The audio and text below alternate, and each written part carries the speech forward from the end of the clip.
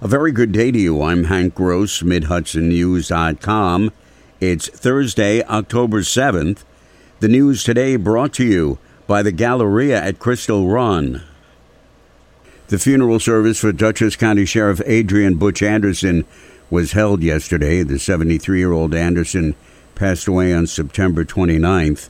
More important than knowing everyone, he made everyone he interacted with feel important and special, said County Executive Mark Molinaro. He was perhaps the most generous man to ever call Dutchess County home, and we lose a legend. The service concluded with a eulogy from Under Sheriff Kirk Imperati, who many are hoping is named as the new sheriff by Governor Hochul. The city of Newburgh's new police commissioner and police chief held their first open community policing forum since their swearing in 1 month ago. The Wednesday evening session was held at the Ritz Theater. Residents raised a number of issues to Chief Anthony Gerasi and Commissioner Jose Gamarez, with the use of school resource officers in Newburgh schools being one of the pressing and more current issues.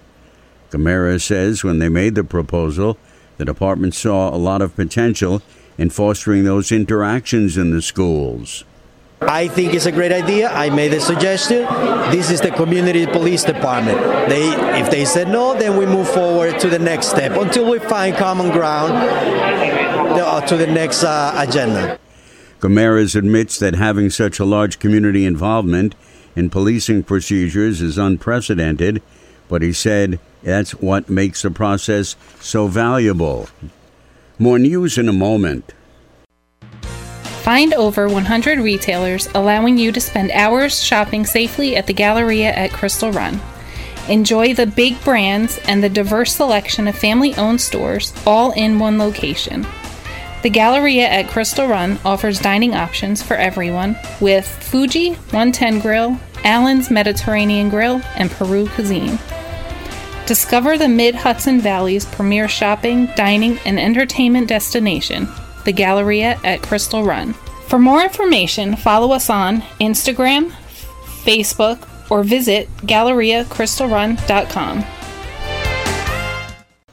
Beginning next Monday, Rosendale police officers will be wearing body cameras while on patrol. Police Chief Scott Shafrick says in launching the program, the goal is to create a level of transparency which provides an accurate documentation of interaction that police officers have with the community. He said that body-worn cameras will also allow supervisors to conduct periodic reviews of interactions for quality control purposes. Ulster County Elections Commissioners Dittus and Quigley have announced a number of sites that have been selected for voters eligible to participate in the November 2nd general election. The voters are invited to go to any of the following locations during the early voting period.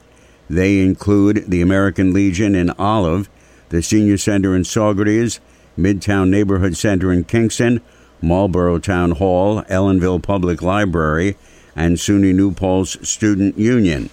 I'm Hank Gross, MidHudsonNews.com. The news today brought to you by the Galleria at Crystal Run.